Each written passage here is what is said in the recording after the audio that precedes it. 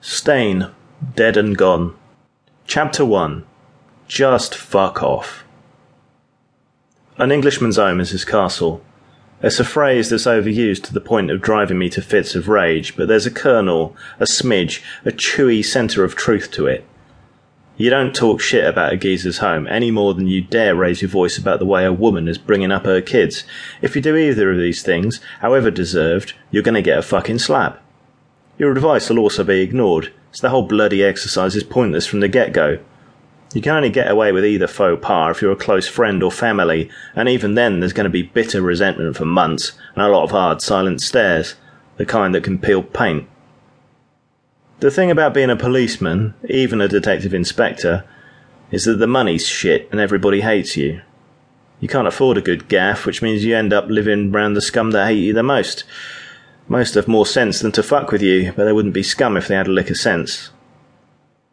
If you've got a shit house, or in my case, a flat and a leftover Stalinist block of concrete, you've got little motivation to keep it clean and tidy.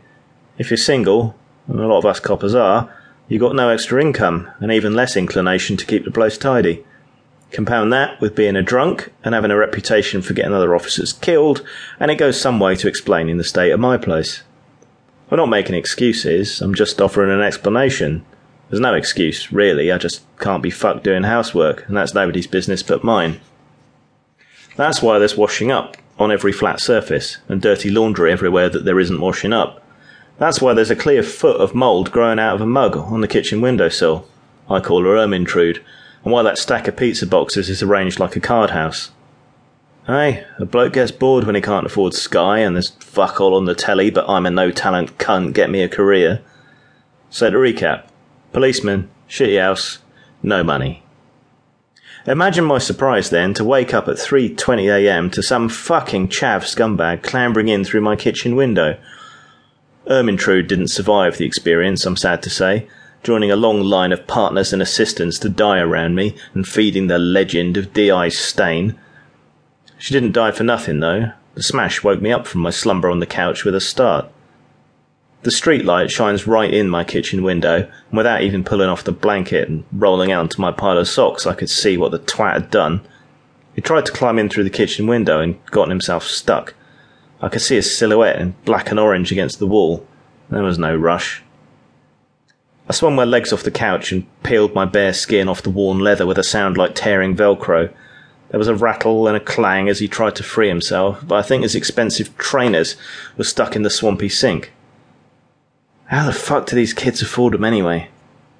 I fumbled for my cigs and tossed one into my mouth, snapping out the air and lighting it with a match, since my fucking lighter had gone walkabout again. I used to be a pack-a-day man, but these days I'm on 2 packs of Silk Cut. That doesn't actually count as smoking, right? I scratched my arse and wandered through to the kitchen, and yep, there he was. Greasy little hoodie thug, ticking all the boxes of the disadvantaged underclass who make it so fucking hard to feel sorry for him. Oi, cunt. His head turned, looking through the other side of the window. The twat had tried to climb in backwards, and he rattled and twisted, knocking my Mr. Men tea mug out the sink to smash amongst the remains of dear old departed Ermintrude. Christ, bruv, at least put some fucking pants on, innit? Even with his head and torso out the window, I could still hear him clear as day. I took a tug on the cigarette and plugged my kettle in, clicked it on to heat up, and then I turned back to look at the little scrote.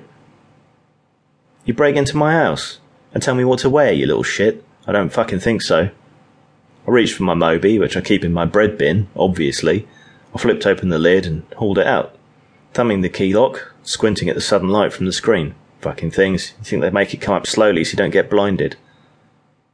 Like I give a shit, what are you doing anyway? He struggled again, rattling the window and dislodging a couple of forks coated in dried-on spaghetti hoops to clatter on the ground. Calling the police, people still do that. I fumbled with the screen. Shitty fucking smartphones never work right, but at least mine didn't talk to me. It rang before I could dial, though. It figured. I rolled my eyes and hit the little green thing that lets you pick up a call.